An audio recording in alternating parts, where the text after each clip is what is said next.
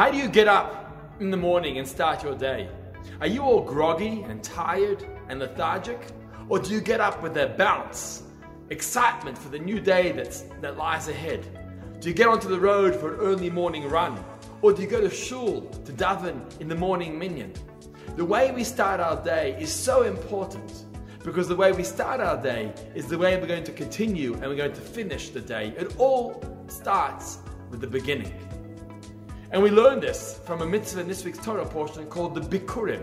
It's the first fruits that a farmer would bring from his produce to the temple and give it to the Kohanim who represented God. And he would dedicate those first fruits to Hashem.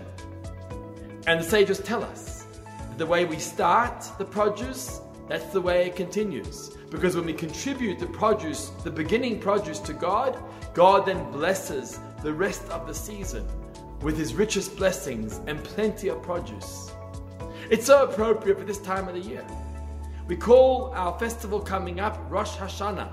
It's normally translated as the Jewish New Year, but it's more than just the Jewish New Year. It's Rosh Hashanah, it's the beginning of the new year. And so the way we start off, how focused, concentrating on our mitzvahs, on our davening, on our deeds, the way we started off, that's the way the rest of the year is going to go. So now we got to focus, get up, start the year with a bang, on the right foot.